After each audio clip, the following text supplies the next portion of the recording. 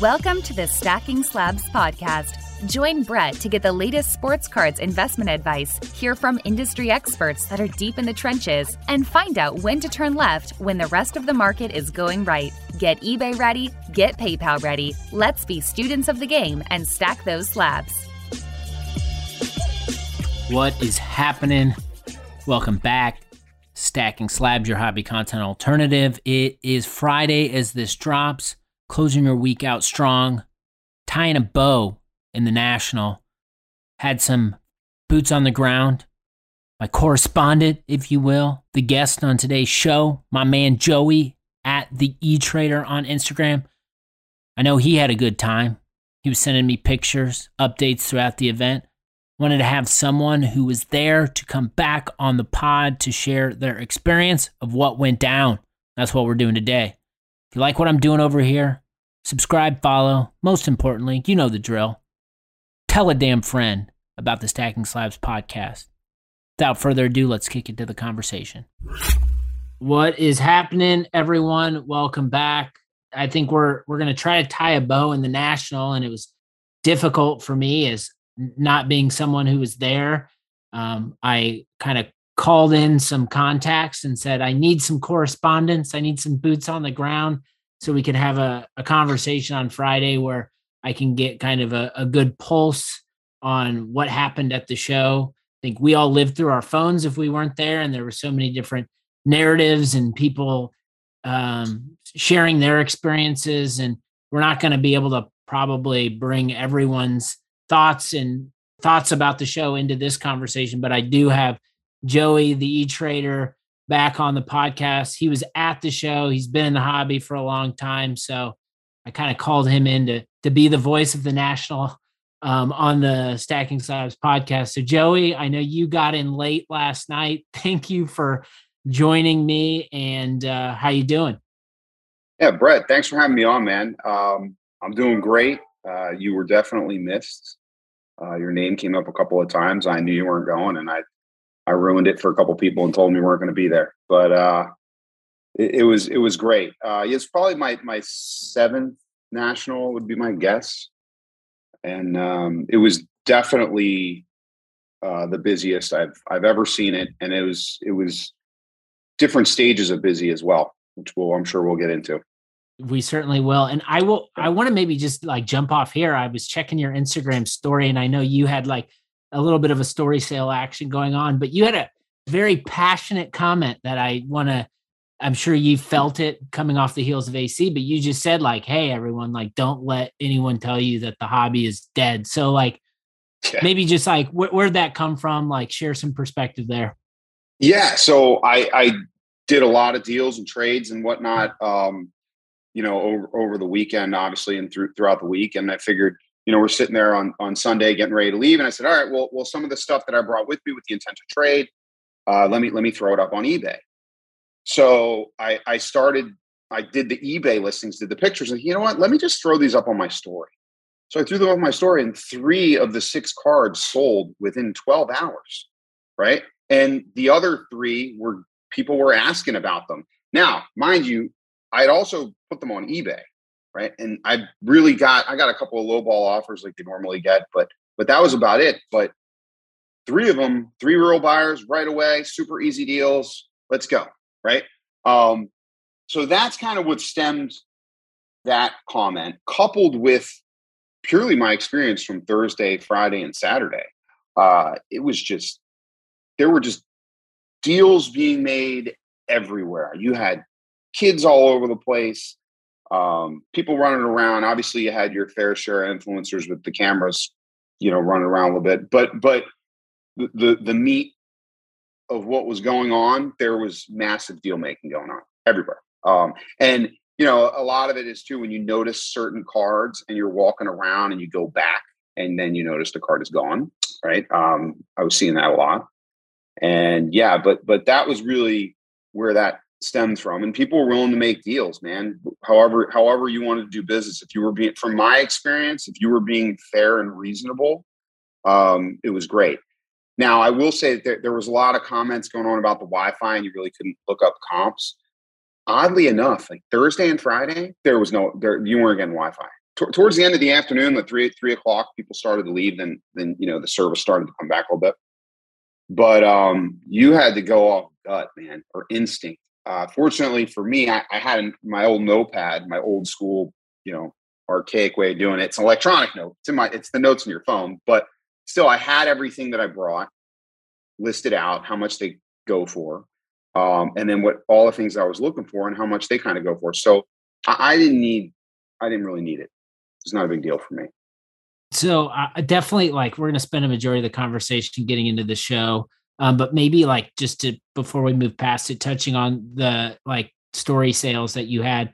I think one of the things and the takeaways I got was people, and maybe some rub was around the prices of cards and what they were listed at, and maybe dealers not being able to move off those prices, which we can get into. But you pricing your cards to move, I think there's something people can learn here, right?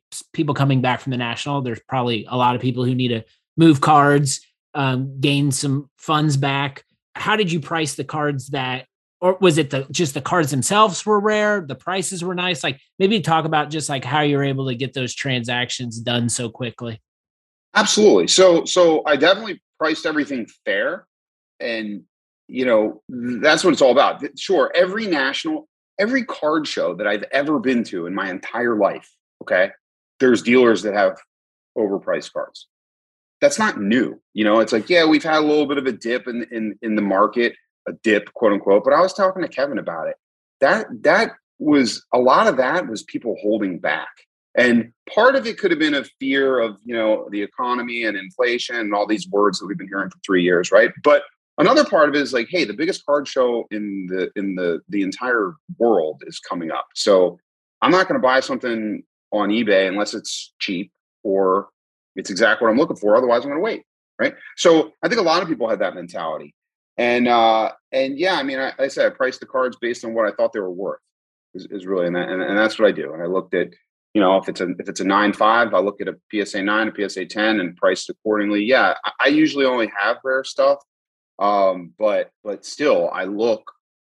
Usually, it's Card Ladder is what I'm using, and you look at what they sold for, price it in the middle, give somebody a deal because you're not going to have a third party's fees and move on down the road, man. When I decide to part with something, I'm ready to let it go. So. So the car I saw the cards you posted, and they were all very nice stuff that you'd see in a showcase and people would stop and probably want to talk about it. Did you just have this mentality that I brought these cards to potentially trade and I'm still with them? So you have you mentally had moved past them and that's why you put them up in the story? Yeah, I moved past them when I decided to bring them to the National, right? So at that point, but at the same time, I'm not one of those people where it's oh, well, I'm not coming home with them. No, if there's no deal that makes sense, well, I'm not going to give them away, right? So yeah, and that's difficult to take that emotion out of it because most of us are okay, hey, I'm done with these, and especially if you're going to something like the National where you can find someone that would buy them or trade them or whatever you wanted to do. How much you're willing to take is a whole nother story. So being able to separate that, I think, is something that people should do, and they should, understand that there are other avenues to sell your cards, and don't get. It's hard to not get emotional because we all do, but when it comes to maximizing the value, you got to take the right steps. What I also like selling them on the story is, what I'm about to say here. You know where they're going, yes. So. If you first of all, you can see if it's going to a good home, but not only that, if you need to go find it, you can. So if you feel hey, I made a mistake, I want to get that back, or whatever the case may be, it's a little easier to track somebody down. And I was kind of happy to see that one of them, the Randy Moss Atomic, went to one of my friend's good buddies, and he's a big collector, and he's been looking for the card. So that makes it even better. That one went to Flippity Flip, didn't it? Yeah. Mm-hmm. I when I saw that card posted, I was you know how you get in the groove where you always send people cards because you know what they like, and that was one that I think I was getting ready for dinner, and I saw you post, and I was I got to send this to him, and I didn't, and then I checked the story sale this morning, and you had posted that it had went his way, and I don't know, I that's what I like I always promote the fact that like if you got cards to sell, like eBay's, going to get the most eyeballs, right? But it doesn't hurt to put them up in your story sale. Yeah, I was I was pleased. I was very pleased with the results, and I kind of had a feeling that a couple of them would sell, and I was happy that they did. So easier, So, and and like I said, I'd rather sell them to people that I know way before, even for less money, just so I know they get a good deal, they're happy, we know where it's at, and it's kind of a win-win.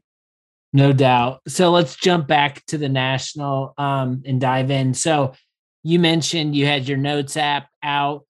You're someone who's been to the national several times. I would you don't go in blindly. You have some sort of strategy in place. So maybe like talk about your approach going into the show. Like what are the types of things that you're thinking about? Do you have a list of cards that you're after, like your goals, that type of thing?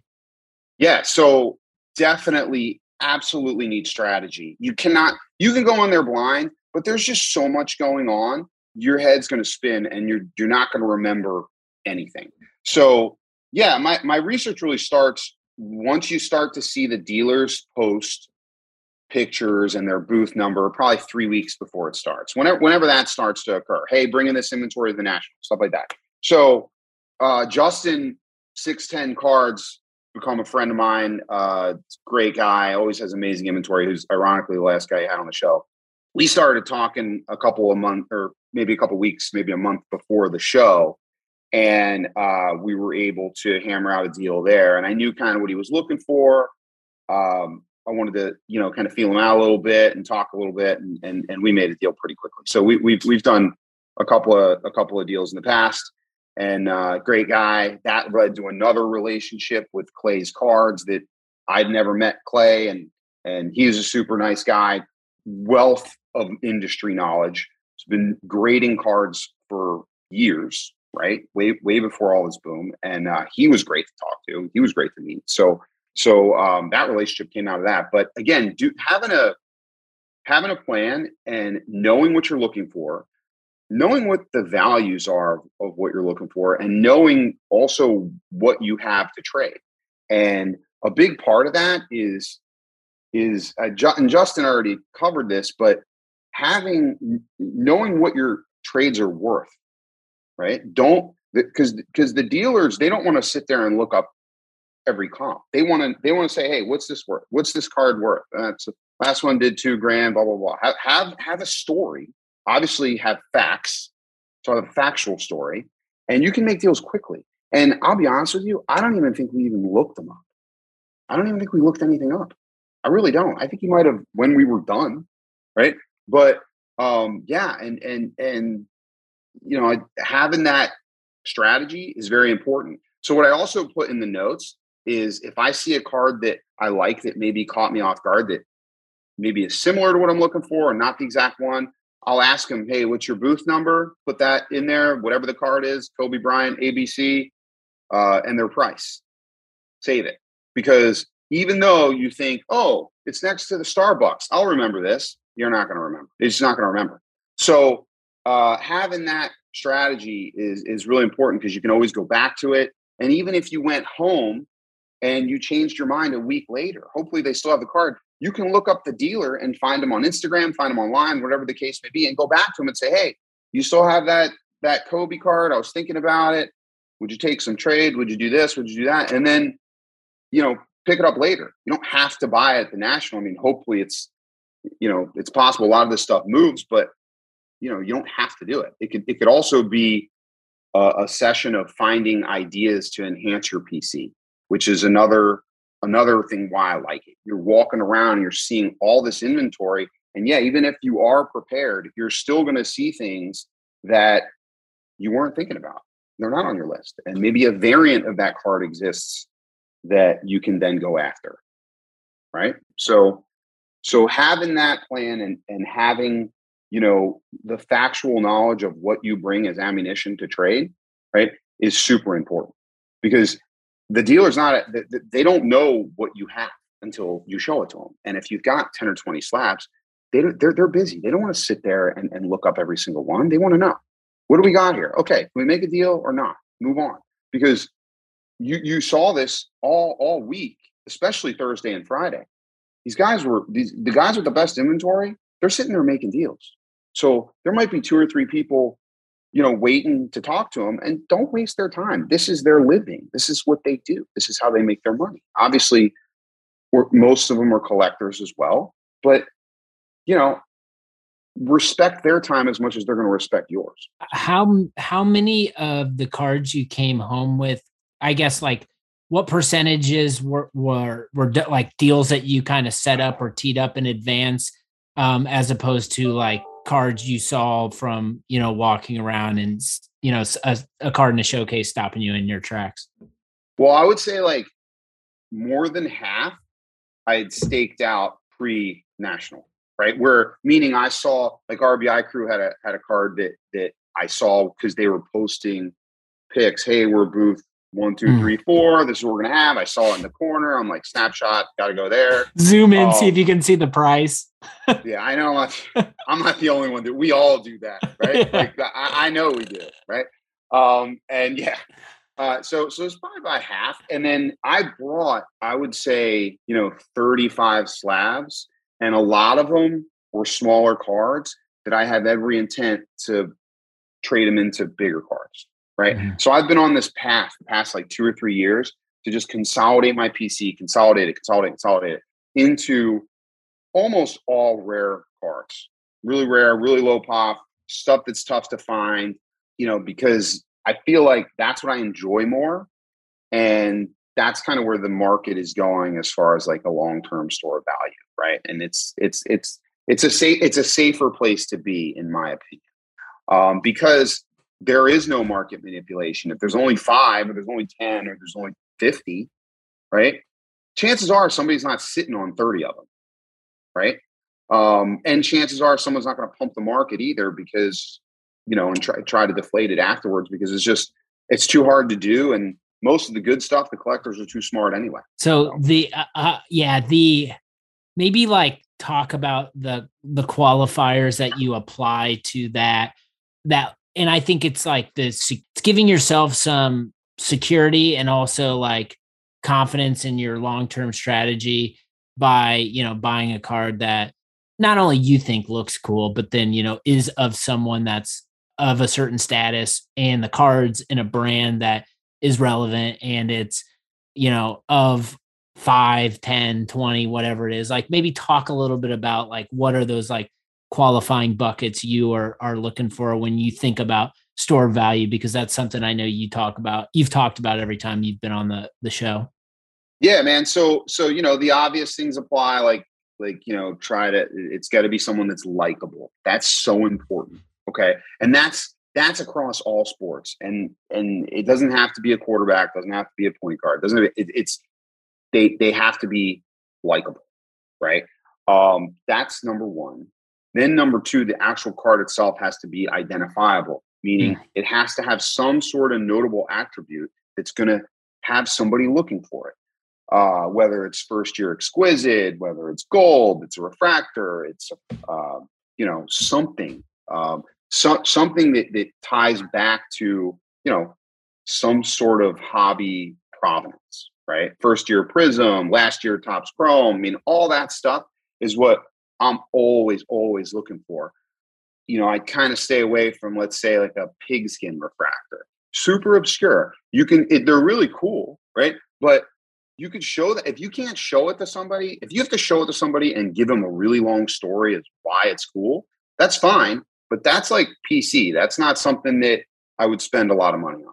Right. Bro, can I comment on the pigskin? I literally had someone on Instagram post a pigskin. It was somebody like maybe Reggie Wayne or something. And I like commented back and I was like, bro, great card. Like of 25, the only year they did that, awesome. And their response back to me was, I had no idea it was the only year they did it, which, you know what I mean? Right. To validate your point, right? Dude, even PSA gets them wrong and puts them in the wrong slabs, right? So like that's a red flag, right? That's something that's like, okay, hey, this is cool. I like it, but don't, kind of bank on it, right? So yeah, any of those notable attributes I'm always looking for. Obviously, serial numbered stuff is always, more important, but it's not the end all be all, because there's plenty of stuff that's serial numbered that I've never seen before. Like Drake's always sending me awesome, sick Manning cards, but I'm like, man, dude, I've been collecting since I was like 5, and I've never seen this card before. It's great. It's cool. It's an on-card auto. It's nice, but I've never seen it before, right? So yeah, something that you can literally show somebody, say, oh wow, that's Essentials credentials or whatever. Something that there's something has to be about the card that somebody could recognize. Can you maybe share some of what you came home with, just to give the audience to some perspective? I know you're pretty excited about some of the pieces. So I'll share this one that I was super happy with it, because it's one of these cards that in the early 2000s, there was Fleer, they went bankrupt or whatever the hell happened. And all these like non-serial numbered cards went out their back door, whether they were through employees or whatever the case would be. So it's technically a real card, but there's no serial number on the back. So it's probably used to potentially replace a damaged card or something along those lines. And there's a lot of them out there, and BGS will usually slab them, but they suck because they're not the pack pulled one. Everybody wants the pack pulled one, right? So there's this particular Brady card that I've been looking for I don't know how many years, and I don't know how many card shows I've seen one that's not serial numbered for sale. And unfortunately, you don't know unless you flip it over or it's slabbed. And so you almost get this like false, there it is, right?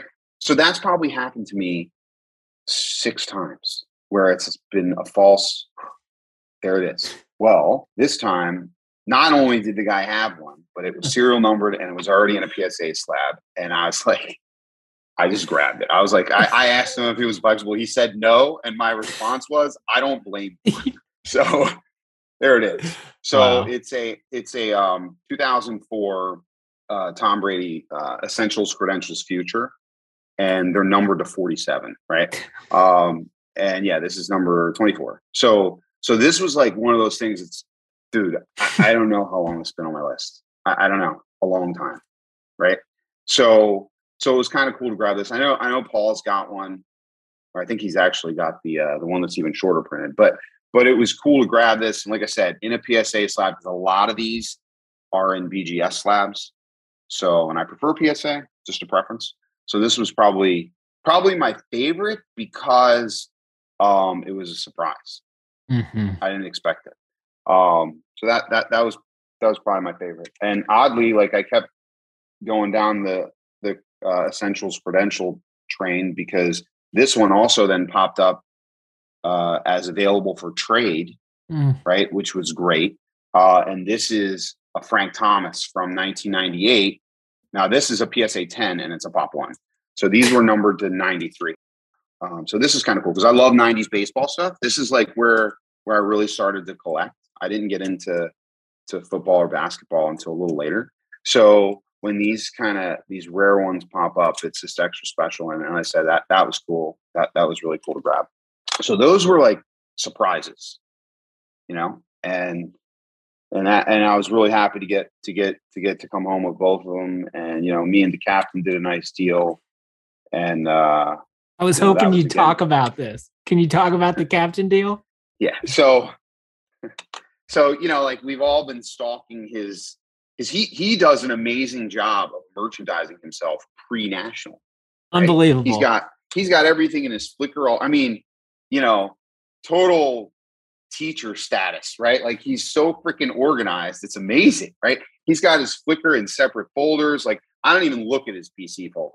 I don't even look at it, right? Because I don't want to look at it because there's going to be something in there that I want that's not available. So he's got like separated, and I'm going through them, and I'm like, oh shit! Like you're going to part with this gold vinyl? And he said yes, and it's kind of cool because we were able to arrange a nice deal for that, and he's getting into other sports, not just football. And I didn't realize he doesn't have that much experience in other sports. So it was kind of cool to trade him some other stuff and tell him, what to do, what he can do with it, and how he can turn that into sales. And it was nice to have those conversations. And his booth was rocking, dude. So that card in particular that I'm talking about is the 2018 Brady gold vinyl, numbered to 5, number 1. So that card that was cool. Dude, congratulations on all of those, but especially that one. I mean, yeah, dude. And these, like, you know, you got to see them in hand. The pictures don't really help very much. It's awesome. But I knew that was coming. So, like, you know, I knew about that I was coming for a couple of weeks. So it was already marinating inside me that I was going to have it, and still great. But you know, when it's a surprise one that you have no expectations to find, and you do find it, it hits a little differently. The gold vinyl deal, like, I don't know, like, you know, that card, right? Any Brady collector would see that card and want that card. And you know, I can't even imagine like the negotiations from like someone who owned that to the market. Like, there would be so much back and forth, this and that. But like, I'm guessing a big reason why you got the deal done was you obviously are buddies with Kevin and have the relationship. And so how important do you think like having those existing relationships are going into a show like the National to not only, just to like end up with the cards that you wanted? Super important, because first of all, aside from being friends, we also know what each other's intent is, right? So I know that Kevin's like, okay, he's turned this into a business. It's his living. So I know from the other end, whatever we trade with, he's got to sell, right? I'm not trying to get his emotions involved. I'll say, okay, Kevin, what's going on? What do we need? Okay, hey, you want liquid stuff that you can sell pretty easily, or stuff that trades really easily? Great, right? I'm not going to try and really push him in the stuff for his PC necessarily, although one happened to get in there and I had to give up some good ones. But knowing where each other's mindset is professionally and just as a collector, I think speeds up the deal to 100 miles an hour, right? Because it's just easy. You know, it's just way easier where we're not going through multiple slabs. Because if you don't know him and you don't know what he collects, or you don't know what his business motives are, you're going to spend a lot of time messing with that, having that discussion before anything happens. So I think that's probably the most important part of the whole deal. And it's really, it speeds it up, and you know, knowing that you're not going to offend each other no matter what you say, right? And I trust him and he trusts me. So, and the reality is too, is if we did something and I made a mistake or he made a mistake, and this week he says, hey man, we comp this at X, I just saw it, we made a huge mistake, we missed a 0 or whatever, dude, we'll make it right. Whether it's my fault or his fault, it doesn't matter. You just make it right. So that's super important. And honestly, I like to do business with people that way, whether it's in the hobby or in real, you know, in my professional career. I want to do business with people that we like each other and we trust each other, because that way, if something does go wrong, there's not a question of whether or not it's going to get fixed. It's going to say, hey, how can we fix it? I love that. It's such a good nugget. Maybe we can get into the like people who didn't go to the show, things we saw on Instagram, and you can help maybe like share some of your personal experience on like if this was just a one person issue, or if this was kind of like an across the board issue. I think like one of the things we heard if we were sitting on our phones all weekend was just like the struggle to make deals. I mean, you led and just said, yeah, like I was making deals were happening. But I think one of the narratives that was out there was just like, you know, from the dealer perspective, a lot of people didn't want to move off of their cards, which many people said, you know, were likely higher than, you know, the last comp or whatever. So I don't know, like you can take that with a grain of salt, I think, if you're an observer from afar, but maybe just like talk about just like any of those things that you might have seen on Instagram, like the struggle with dealers, and like maybe validate or, you know, discount any of those things that we as observers might have been seeing from our phones all week. Yeah. So a couple of things. So like I had brushed on earlier, every single card show, you have some dealers that have prices that are too high. Okay. You do. And the reality of that is oftentimes, and I noticed it on a couple, is that they may just have old prices. They may not know. right? Now, some of them you can ask and they'll say, yeah, that's what I need to get for it because I paid X, and they're unrealistic, and you just move on, right? You just move on. But in the end, if people that do this for a living and they're relying on this income to live and feed their family or whatever the case may be, they're going to be realistic. But at the same time, on the other side of the table, as a collector or the customer, right? If you're going to trade, they have to make money, right? So the trade has to be in their favor. Now, you may be getting what you want, right? But in the end, a small percentage of the deal has to be in their favor. Otherwise, why would they do it? It doesn't make any sense. So if you have that, if you don't have that mentality, if you're not prepared to take, 70% ish of what the last one did, then don't even waste your time. Because it's just back in the day when you were a kid and you went to trade a card to a dealer, right? Or sell it to them, whatever, they're going to give you literally half of the Beckett price. That's the code. That was it. There was no discussion. It was like, okay, what is it in Beckett? $150. I'll give you 75. The end. There was no, well, give me 100 because one sold for, no. So I look at it now it's better. 70% is better than 50, right? And the reality is too, it does take time for you to merchandise your own stuff and sell it and put it out there and pack it and ship it. And then obviously the companies get their cut and all this other stuff. So if you can't understand that, right, then you're going to bitch about it on Instagram. Okay. That's really the best way I could say that. If you can't understand that, but again, there are always going to be the dealers that are unrealistic or, their prices are just old. I was talking to this one guy, had a Jordan refractor that I've been looking for. And that one that kind of took me off guard because the price seemed really high. And I'm like, and I'm thinking, man, it's high. And fortunately I was able to look it up. It was on Saturday, which actually was the slowest day I was there. And he was super high. And I told him, and he was just looking at me. He was old, and I get it. He was probably 75 years old, right? And, he basically thought I was kind of lying to him. And I'm like, hey, I'm just telling you, like, hey, I'm not trying to, whatever. But he was literally 130% more than what the last one sold for. And I'm convinced that price was probably a year old. Mm-hmm. Probably from the last national. So, yeah, I mean, you saw some of that. And again, if you can't go into it with the dealer having to win mentality, okay, you are going to be disappointed. That's just the reality of it. And again, you're always going to have exceptions on both sides. Just going to happen. But that was my perspective. And, a lot of these guys have become friends, and we talk personally, and we talk as friends, and we talk as collectors, and they're all reasonable. They're all very reasonable. So yeah, I think that you have to have the right mindset going into it from both sides of the table. There's such a herd mentality in the hobby, and I was just like, based on like the stories and what I was seeing online, and then just visualizing Atlantic City and thinking about the showcases, like my perception, and I'd love for you to validate this or not, but my perception there was a lot of dealers trying to move young, unproven quarterback cards. And that was like every post I saw was like, freaking Zach Wilson or, your boy Mac Jones or somebody. Like there was just so much of that. Like, and whenever you see so much of that, like to me, it's always just like red flags. Like, hey, everyone, are you sure you want to go get involved in that? Maybe like, did you see a lot of that stuff? Was there anything else like that you saw a lot of? Like maybe provide some commentary on that.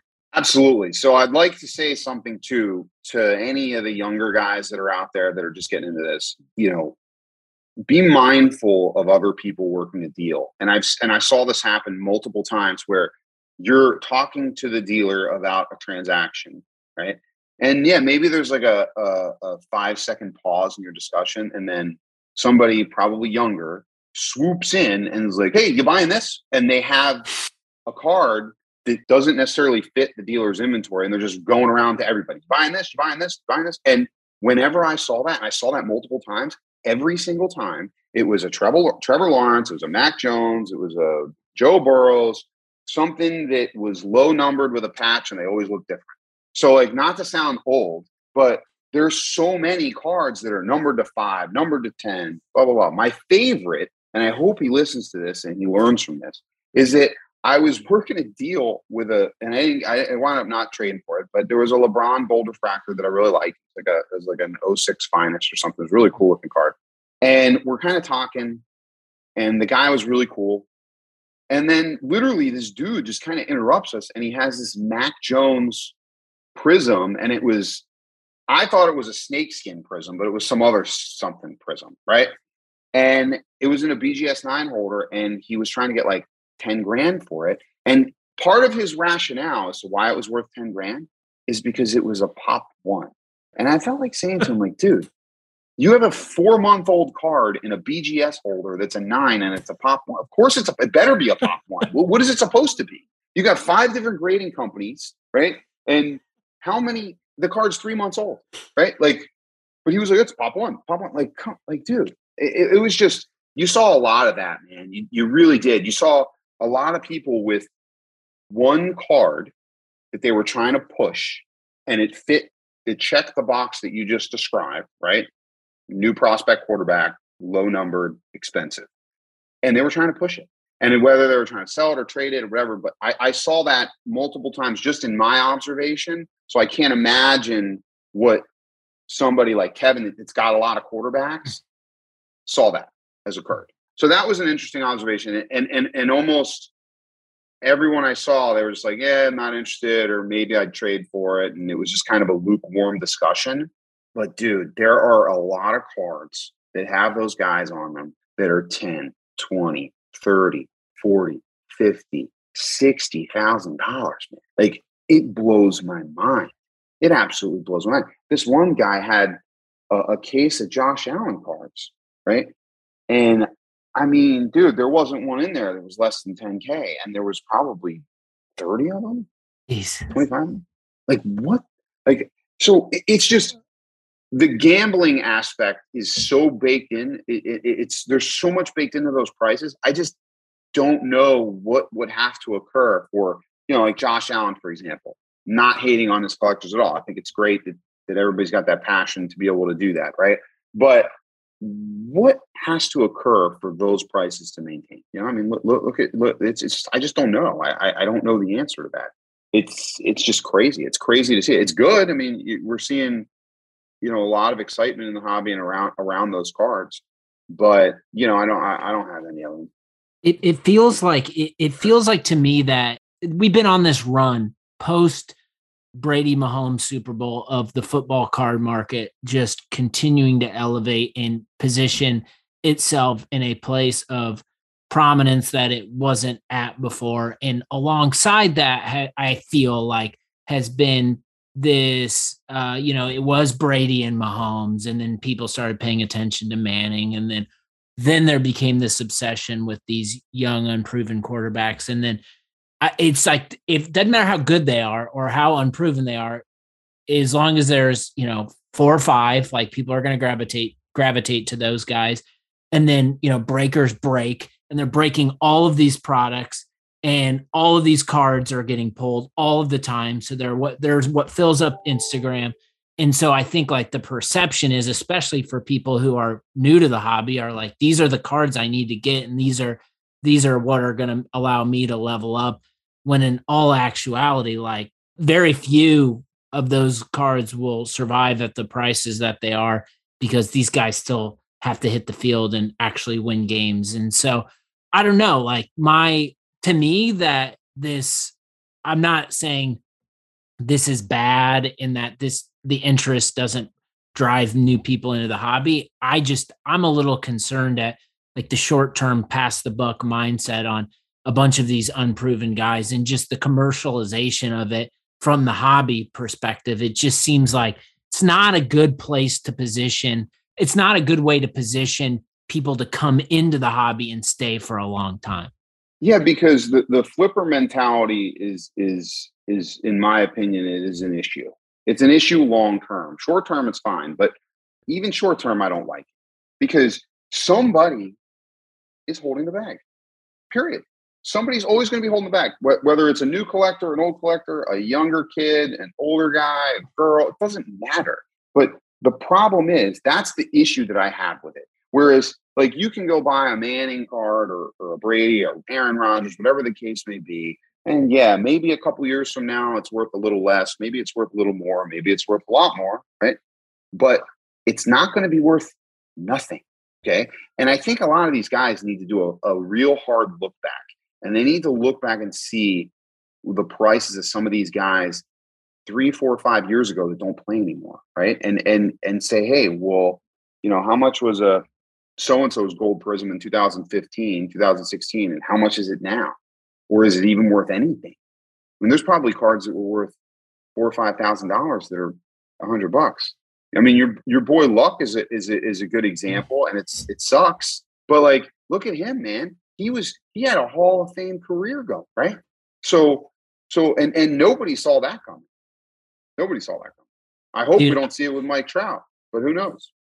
Dude, I see even what we just talked about is it's kind of crazy and it's gambling, it's insane. But then the next level of insanity is even seeing like these prices on like trash cards and like Kellen Mond and like these guys who aren't even like, they're not even playing, but like people are just like selling off of the potential. And then prospecting's a part of the hobby, man. We all know that, but it seems like it's gone a little sideways and it's gone quickly. And I'm like on this investigation right now, trying to determine like, why is this happening at the rate it's happening? And while there is a lot of excitement when these cards get pulled, is what is happening at the National or 6 months from now or a year from now, is it going to keep people in the hobby, or are they just going to be left holding the bag? So I don't know. I just figured you were there. I'm guessing there are plenty of showcases of a lot of unproven talent across the board. Yeah. And you touched on one thing, Brett, that